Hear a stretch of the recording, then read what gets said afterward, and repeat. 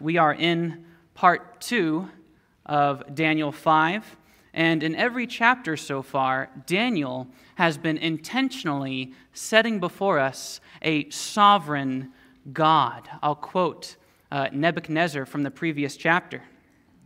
He says this: "His dominion is an everlasting dominion, and his kingdom endures from generation to generation. All the inhabitants of the earth are accounted as nothing, and he does according to his will among the host of heaven and among the inhabitants of the earth, and none can stay his hand or say to him, 'What have you done?'" God is the ultimate king. The Lord of heaven and earth has decreed the end from the beginning. And he has decreed that Babylon would be used as his instrument in his hand against Israel in judgment.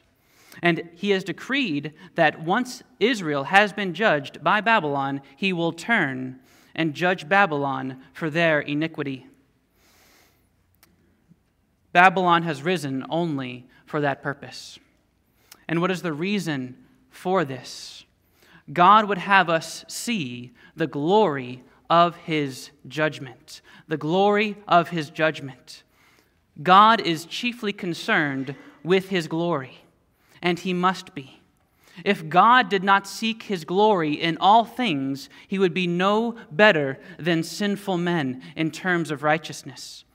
He must value that which is supremely valuable, and only he is of infinite worth. If his chief concern was anything else, God would be committing idolatry. And so he must seek his own glory in all things. God can't allow anything to transpire in time and space in all of creation that won't, in the end, bring him glory. And if you miss this, you misunderstand the whole Bible. Why does God save sinners? For his glory. Why does God judge sinners? For his glory. How about this one? Why did God allow sin and evil? Same answer. For his glory. You may have heard this argument before. God doesn't exist because a good God wouldn't allow evil. Have you guys heard that? You've heard that before? Well, no. It's just the opposite. God decreed that sin and evil would exist for the full display of all that he is, which is the greatest good. Were it not for sin and evil and for the fall of man, we would know nothing of the glory of God's grace and mercy. And we would know nothing of the glory of his wrath and his justice and his judgment. Listen. The joy and fulfillment of eternal life are found in knowing and delighting in all of God. All of God. And so even in heaven, we would still be unfulfilled. We would be no better off if God did not shine forth the glory of his righteous judgments. And therefore, it is a most holy and loving thing for God to display all that he is to his elect. Yes, his mercy and grace toward wicked men, but also his wrath and his judgments toward wicked men. I'll say it this way. It is a most loving thing for God to display the glory of his judgments. Romans 9. What if God, although willing to demonstrate his wrath and to make his power known, endured with much patience vessels of wrath prepared for destruction, and he did so to make known the riches of his glory upon vessels of mercy, that's the elect, which he prepared beforehand for glory. It's right there. And so in this chapter, in chapter 5 of Daniel, we get a glimpse of that glory. Here's the outline for Daniel 5. There are 4 elements of God's sovereign judgment on display in this chapter. And last week we saw that the judgment which was to come upon Belshazzar and the city of Babylon is well deserved. They've filled up the measure of their sins. God gave them over to the lusts of their heart. And being lovers of darkness and enslaved to sin, they had no choice but to freely and willingly fall into that depravity. Like a starving lion has no choice but to devour flesh, and he does so willingly. And just by way of reminder, the Persian army is right outside the city of Babylon. And all that stands between Belshazzar's defeat and the fall of Babylon are these incredibly massive walls and fortifications. And you'll remember that Belshazzar, because of these walls, and very much because of the wine, intentionally provoked God to anger by taking his holy vessels and using them licentiously to exalt and worship the idols of Babylon.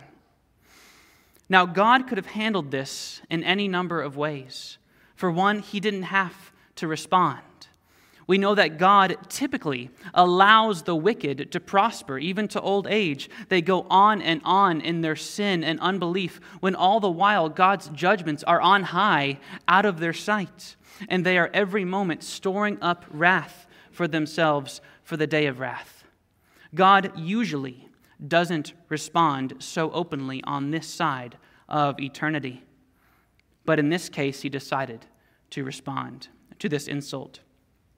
And so when Belshazzar sees the handwriting on the wall, he is truly undone. His face, you'll remember, which used to be red from the wine, has become white with fear.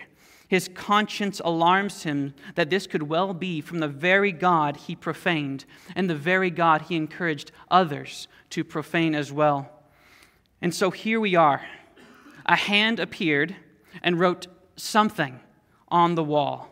And Belshazzar is utterly terrified by this uninvited guest. And so he's lost the strength to stand, and his knees are knocking together. And from here we go on to the next point in our outline, the judgment declared. The judgment declared. The king called loudly to bring in the enchanters, the Chaldeans, and the astrologers. The king declared to the wise men of Babylon, "Whoever reads this writing and shows me its interpretation shall be clothed with purple and have a chain of gold around his neck, and shall be the third ruler in the kingdom." So Belshazzar called out for the same group that has been utterly useless so far in the book of Daniel, these practitioners of an occult system. And he promises the prize of royalty, the third ruler in the kingdom of Babylon. And that's really all he's got to offer. Here's the scenario. Nabonidus is the first ruler, the co-regent. Belshazzar is the second. And whoever can interpret the writing on the wall would be the third co-regent in Babylon. So let's see how these wise men do. Then all the king's wise men came in, but they could not read the writing or make known to the king the interpretation. Well, it's not surprising to us that they couldn't interpret the writing. But what is surprising is that they couldn't even read it, even though it's in Aramaic, as we'll see. It's in their own language. And we aren't exactly sure why they can't read it. Here's Rembrandt's interpretation. Can you guys see that? Okay, it's right up there in the corner there. So normally Aramaic, like Hebrew, is read right to left. But as you can clearly see, no, I'm just kidding, you can't see that. For those of you who know Hebrew, it's written vertically. And for those of you who have read ahead, it's written vertically. But we just don't know why they couldn't read what's in their own language. But hasn't God made foolish the wisdom of this world? That the world is totally unable to solve man's greatest problems. It is bankrupt of any aid when it comes to spiritual and eternal realities. And God has willed it to be that way. We see that in 1 Corinthians 2. But specifically, in Isaiah, God has already said that these men won't be of any help to Babylon or to Belshazzar. Let's see it. Isaiah 47. This is the Lord. He says, "You are wearied with your many counsels. Let them stand forth and save you." This is sarcasm.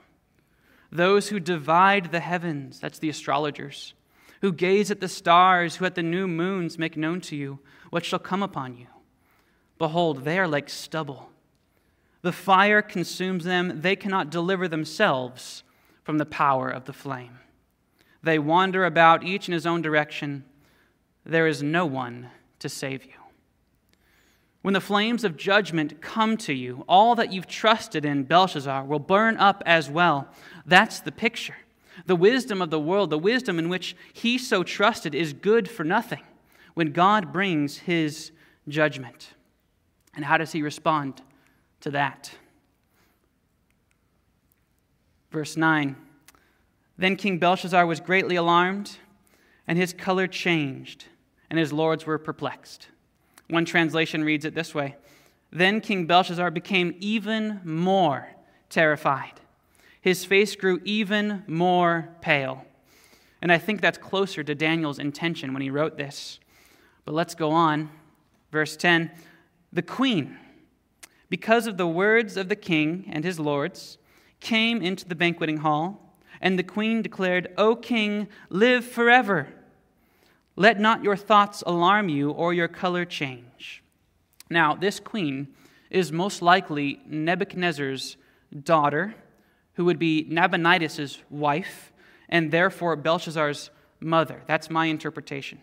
And she gives the typical greeting, O king, live forever, which to the reader is ironic because he would only live for a couple more hours at most.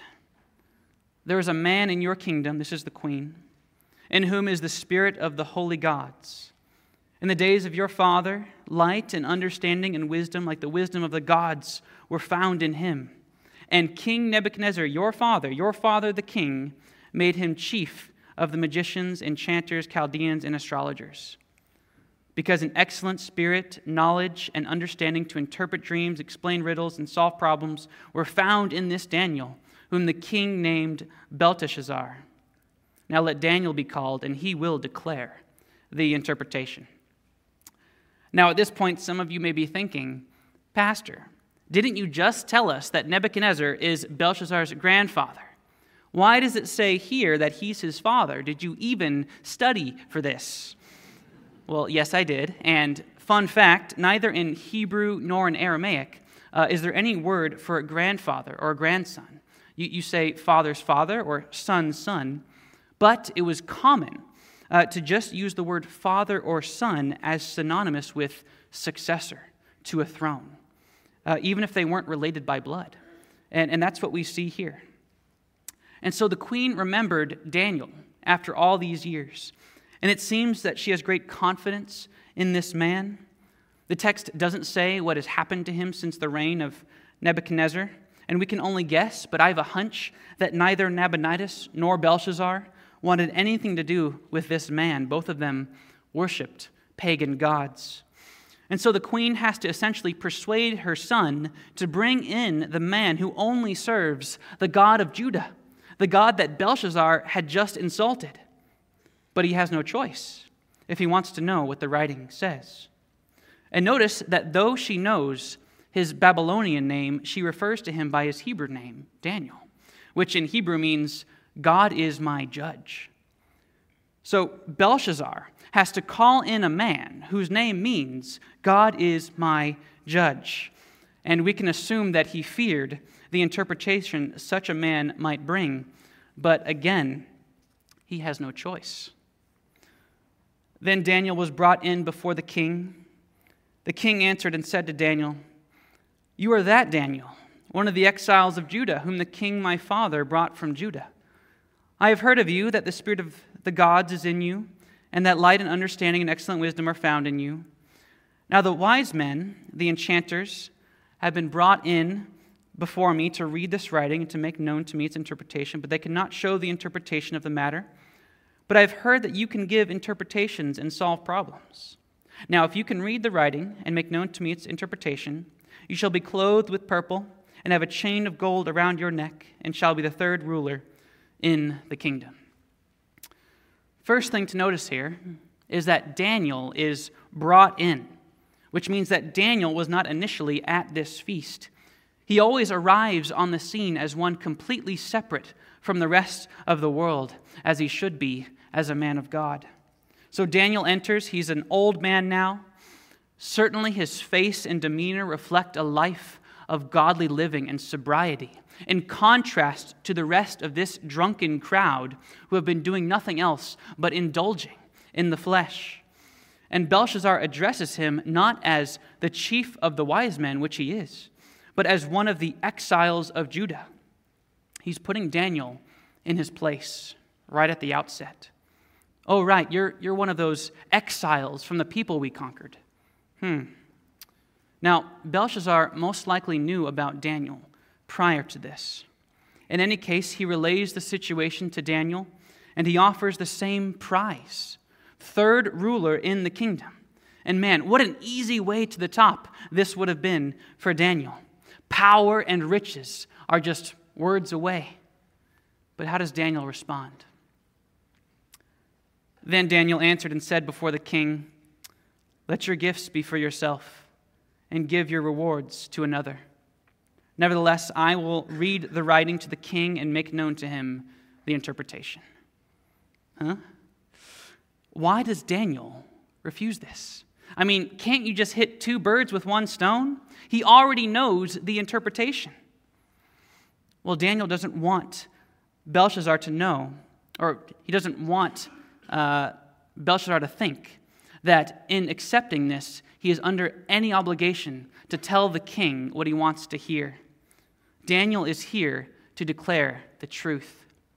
I'm reminded of what Balaam said in Numbers 24. "If Balak should give me his house full of silver and gold, I would not be able to go beyond the word of the Lord to do either good or bad of my own will. What the Lord speaks, that I will speak." Daniel is saying, you can't buy a different decree. What the Lord has written, that's what I will declare to you. Daniel is not motivated or influenced by earthly riches or power. Now we'll see that Daniel didn't give Belshazzar the typical greeting, "O king, live forever," because he knows that Belshazzar's time has come. Verse 18, "O king, the Most High God," the God you just insulted, by the way, "gave Nebuchadnezzar your father kingship and greatness and glory and majesty. And because of the greatness that he gave him, all peoples, nations, and languages trembled and feared before him. Whom he would, he killed, and whom he would, he kept alive. Whom he would, he raised up, and whom he would, he humbled." Now, isn't that a good definition of sovereignty? Power over life and death, power to exalt and to humble. The implication here is this: if God gave Nebuchadnezzar, your progenitor, this level of sovereignty, which far surpasses yours, then how great and how sovereign must this God, this king, be? And how great then is your obligation to serve and to honor him? Daniel continues, "But when his heart was lifted up and his spirit was hardened so that he dealt proudly, he was brought down from his kingly throne, and his glory was taken from him. He was driven from among the children of mankind, and his mind was made like that of a beast, and his dwelling was with the wild donkeys. He was fed grass like an ox, and his body was wet with the dew of heaven, until he knew that the Most High God rules the kingdom of mankind and sets over it whom he will." Now, I won't go into detail here. You can listen to Pastor Jeremy's sermon on this. But it's enough to say that self-exaltation is actually less than human. It's completely unreasonable. It's not right for man, a mere creature, to exalt himself above God the Creator. Those who exalt themselves are less reasonable than animals. At least they know their place. And so Nebuchadnezzar was given the mind of an animal, and God mercifully taught him a lesson in humility, a lesson which Belshazzar knew about. "And you, his son Belshazzar, have not humbled your heart, though you knew all this." Belshazzar had likely seen with his own eyes what had happened to Nebuchadnezzar, and he knew the reason for it, and yet he refused to humble himself before God. But you have lifted up yourself against the Lord of heaven, and the vessels of his house have been brought in before you, and you and your lords, your wives, and your concubines have drunk wine from them.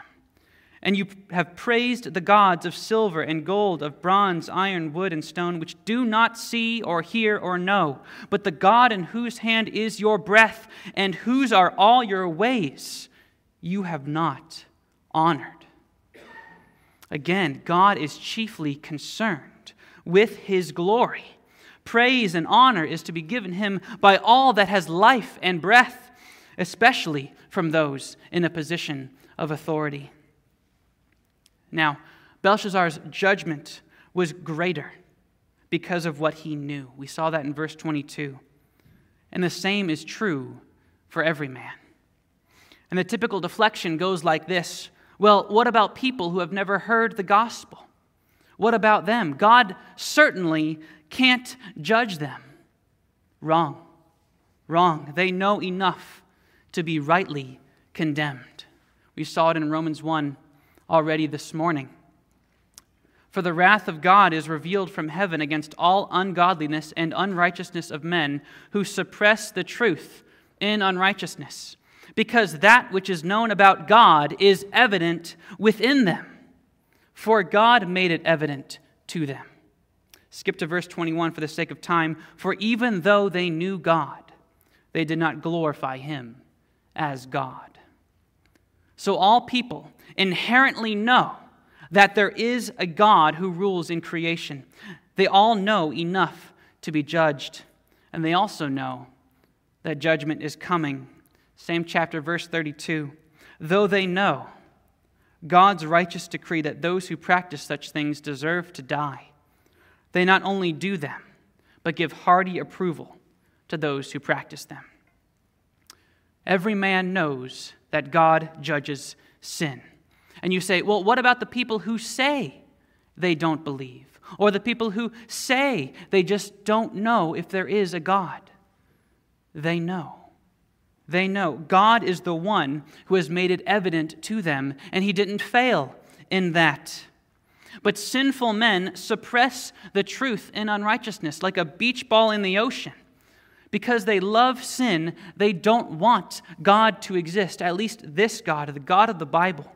So they suppress the truth, but they are without excuse, God says. Every man knows, whether they admit it or not, that he exists and that he is to be honored. Let's zoom in on verse 23. And you have praised the gods of silver and gold, of bronze, iron, wood, and stone, which do not see or hear or know, but the God in whose hand is your breath, and whose are all your ways you have not honored. Your so-called gods, the idols you hold in your hand, have no breath in them, whereas this God holds your breath in his hand. And again, Belshazzar, you knew this. God needs only to close his hand, as it were, to snuff out your life. It's that easy for him. And God is under no obligation to keep his hand open at any moment. In fact, justice cries aloud for God to clench his fist. For the soul that sins must die, Ezekiel 18:20 says. And we might ask why God holds his hand open for so long, such that the wicked prosper. And the answer is this. Scripture tells us that God is patient to save for the praise of his grace, or he waits to store up wrath for the praise of his justice and the display of his power. And it says, the God in whose hand are all your ways. What's Daniel saying? He's saying what Paul said in Acts 17. In him we live and move and have our being. God's sovereign hand doesn't just keep us in life. It governs all that we do. Belshazzar, your gods don't see, but the true God guides every move you make. Ephesians 1:11, God works all things. God works all things. after the counsel of his own will. All things, not just the big things, but every detail of life. God is the power behind all things and their works, and yet he is not chargeable for sin. The King of Kings is much more sovereign than we think. And so the indictment to Belshazzar is this: the God who keeps you breathing, who has for some reason held you up from the flames of hell to this point, is the same God who has orchestrated your entire life, and your sole responsibility as his creature was to honor him, and you failed. You failed. Then from his presence the hand was sent, verse 24. And this writing was inscribed. And this is the writing that was inscribed: Mene, Mene, Tekel, and Parsin. This is the interpretation of the matter. Mene, God has numbered the days of your kingdom and brought it to an end. In other words, not a moment of time can be added to the boundary fixed by God. This is true for Babylon, and this is true for every kingdom except for one, the kingdom of the Lord Jesus Christ. And it's for this kingdom and for this king that we're waiting. Let's go on to the next one. Tekel, you have been weighed in the balances and found wanting. Here's a balance. Back in the day, you'd use this in trade and commerce. For example, if you wanted to see if the gold the customer was giving you is really gold, you'd place the standard, the real stuff, on one side and what the other person is giving in the same amount on the other side. And if it goes up, you know it's not real gold. Well, Belshazzar himself has been weighed, as it were, in the balance, and he doesn't meet the standard. But it's accurate to say that every man, when weighed in the balance, is found wanting. Psalm 62 says, those of low estate are but a breath, and those of high estate are but a delusion. In the balances, they go up. They are altogether lighter than a breath. No man meets God's standard. And what is that standard? You must be perfect, as your heavenly Father is perfect. How's that going for you? Right? We all fall short of that glory. None of us meet that standard. I've met people who say that they've never sinned once in their entire lives. But when I ask them, are you as holy as God is holy? Even if they don't have the sense to see their sin, they have enough sense in them to say, absolutely not. But who is as holy as God is? And then I tell them, the standard for entrance into the kingdom of God is not just sinlessness.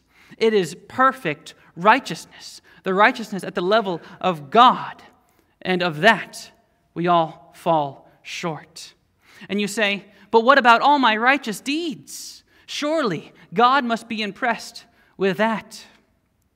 Isaiah 64 says this: for all of us have become like one who is unclean, and all our righteous deeds are like a filthy garment. Trusting in your righteousness is like holding up dirty underwear to the Lord and saying, look, Lord, my righteousness. And he says, get that out of my sight. That is detestable to me. Friends, this is why we need a righteousness not our own.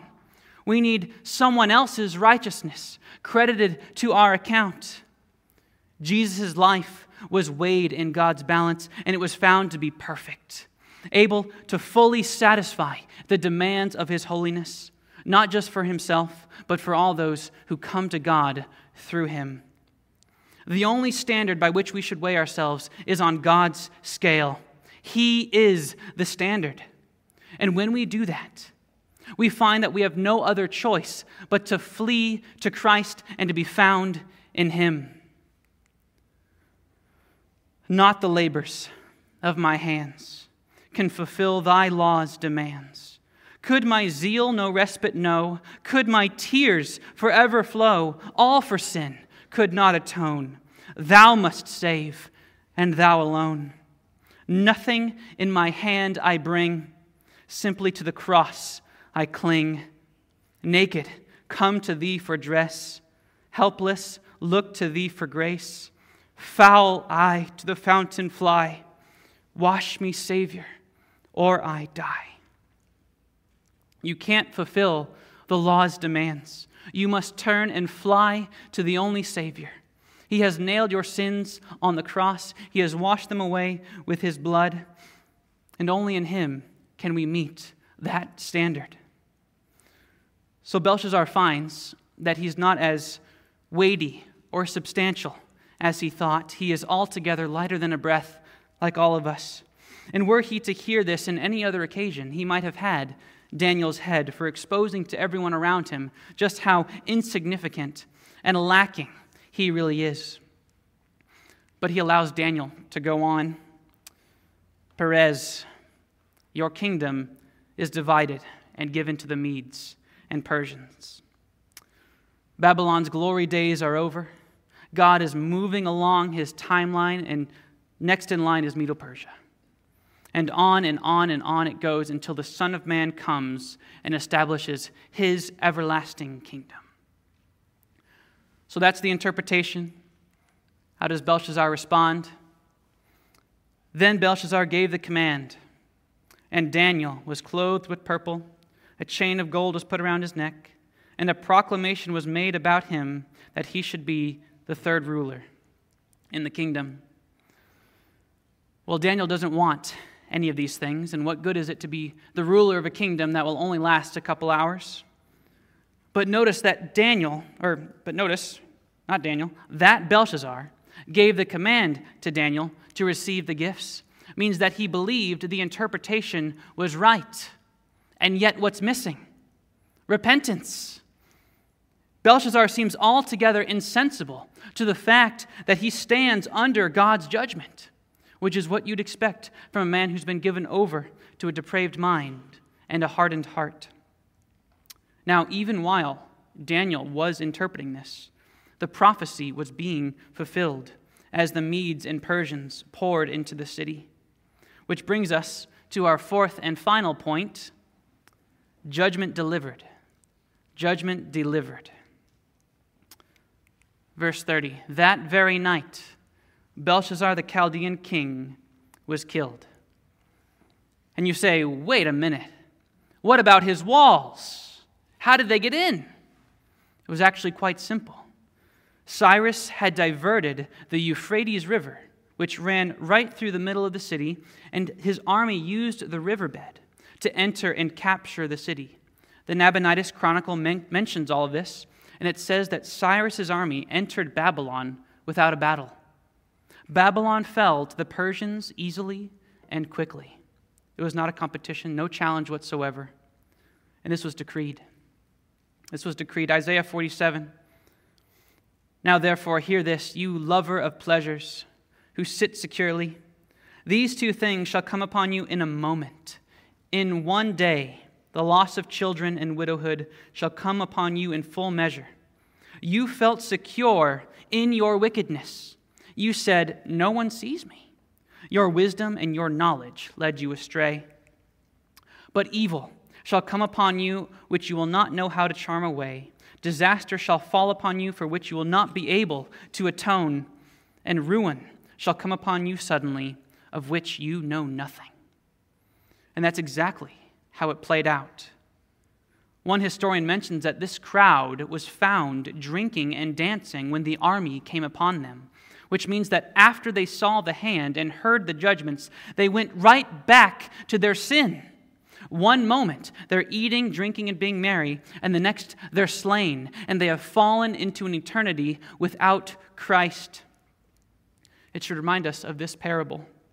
And I will say to my soul, soul, you have ample goods laid up for many years. Relax, eat, drink, be merry. But God said to him, fool, this very night your soul is required of you. For those outside of Christ, how foolish is it to go another day without having prepared your soul to come before a holy God on his day of judgment. The text says, that very night, no further time was given to Belshazzar for repentance. Neither his walls, nor his gods, nor his counselors could avert or delay God's judgment of him. When your time is up, it's up. And it should give you no comfort that things are looking well for you now and that you don't see how you could perish this very day. Many people arrive in hell having thought they had many more years to come. But like Belshazzar, all our days are numbered. So you may not have a handwriting on your wall, but the Lord has written concerning the judgment of all mankind. Take a look at the wall here. You don't need Daniel to interpret this, right? We all know what it says. God spelled it out very clearly. This is the judgment. You can see that there. I won't read all of them. But it's not only judgment that's written in His Word. And praise God for that. There are also words of forgiveness and salvation and eternal life, and the way to them. Whatever handwriting there was against those who believe, Christ has taken it out of the way, having washed it away by His blood. Only in Him is there forgiveness and salvation and eternal life. And in contrast to Belshazzar and to every man, only Christ had something different written of Him. Weighed and found worthy of unnumbered days and an eternal kingdom. And for all of you who are united to Christ by faith, this is written of you. And it's not that we are any better than Belshazzar. No, the same seed of wickedness is found in all of us. Believer, you and I ought to stand in wonder at this God and His kindness toward us. Why should you or I be chosen as a recipient of His grace while He passed over countless others? There is nothing in us that makes us worthy of such an inheritance that we now possess. But there was everything in us that made justice cry out for our condemnation. The only explanation is that God, out of the mere pleasure of His will, chose you or I to be a means to display the glory of His grace, though we could have just as easily been a means to display the glory of His judgment.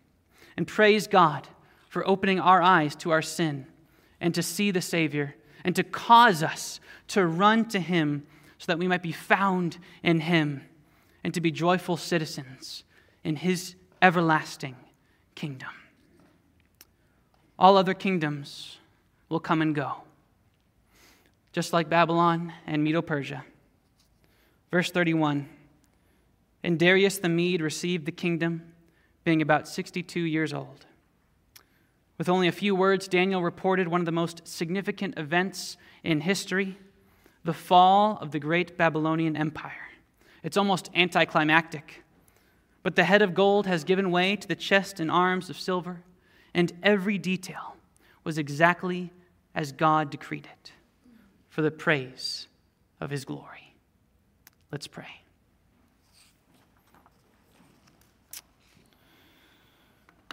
Father, you are the true King, the King of all kings, the sovereign of all sovereigns. And you are able to bring low the exalted and to exalt the humble.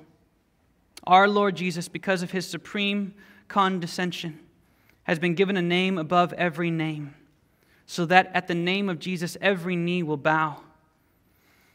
Lord, you have made the knees of these two kings bow before you. One was made willing by your grace. The other, his knee has been bent with a rod of iron to display the glory of your judgment.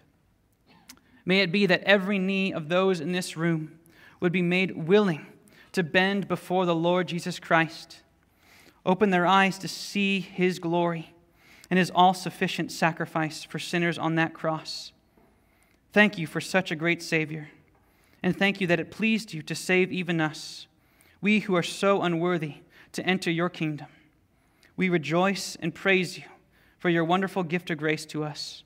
Give us grace to do all things, whether we eat or drink, to your glory. In Jesus' name we pray. Amen.